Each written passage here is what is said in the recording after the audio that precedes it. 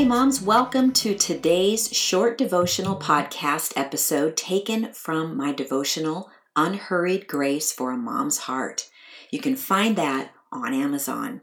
I don't know about you, but I sure appreciate anything that helps bring peace to my soul. I believe God often uses music to move our hearts toward His. Listening to soft tunes with calm, gentle lyrics that bring our minds back into alignment with God's Word is balm for our weary souls. And we aren't the only ones who benefit. Our children do as well. I encourage you to check out Scripture Lullabies on all major music platforms. You can purchase CDs as well as digital versions. Please go check out their website, scripture-lullabies.com. There are even freebies there. Today's devotional is called Wisdom for Everything. Our passage comes from James 1, 5 through 8. If any of you lacks wisdom, you should ask God, who gives generously to all without finding fault, and it will be given to you. But when you ask, you must believe and not doubt, because the one who doubts is like a wave of the sea, blown and tossed by the wind. That person should not expect to receive anything from the Lord. Such a person is double-minded and unstable in all they do. After having kids, I've never read any scripture more than I've read James 1, 5 through 8. It is my go-to passage for wisdom. If you've been a mom for more than 10 minutes, you've felt it. The blaring realization that you really don't know what you're doing.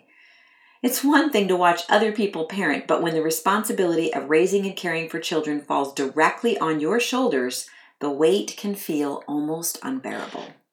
We love our kids in ways we never thought possible, but we have this gnawing feeling that it may not be enough. We need direction, specific direction. In those moments, I have leaned hard into today's passage. When we run into roadblocks with homeschooling, discipline, relationships, communication, learning styles, financial burdens, nothing is off limits when it comes to praying this passage in James. James encouraged us to ask for what we need, but he also reminded us that God is generous. We aren't asking someone without the means to help us. He owns the cattle on 1,000 hills. He created the universe and provided the very specific pieces of our environment to sustain us.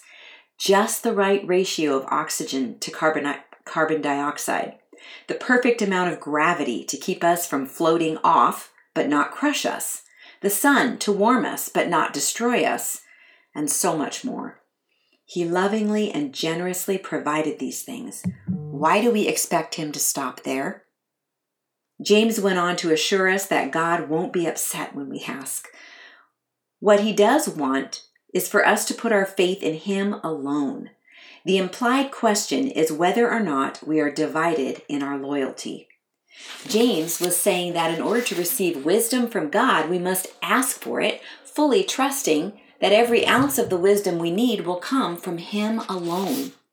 Every time I find myself thinking I might not receive the wisdom I need, my anxiety increases dramatically.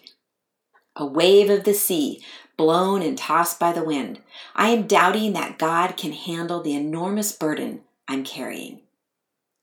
I've learned that if I am still in a panic or feel anxious after praying, it is because I'm not really putting my full trust in him, acknowledging that he is both able and willing to make a way. Fear, as opposed to trust, is driving me. Here's one of my favorite verses to pray in this kind of situation. Lord, I do believe, but help me overcome my unbelief. This comes from the story in Mark 9 where a father brought his demon-possessed child to Jesus and asked for healing. He believed, but admittedly, his belief was weak. This happens to me more often than I care to admit, but I love that even in this weak place, God meets me and increases my faith. I simply need to ask. Take a few minutes and think through, meditate on, or even write down, journal what God is saying to your heart. And then do the same thing with what your heart is saying to God. Pour your heart out to him. Now let me ask a couple of questions to help you dig deeper. Do you have anything specific that continues to make you feel anxious even after you've prayed about it? What would happen if you asked God to help your unbelief? Let's pray.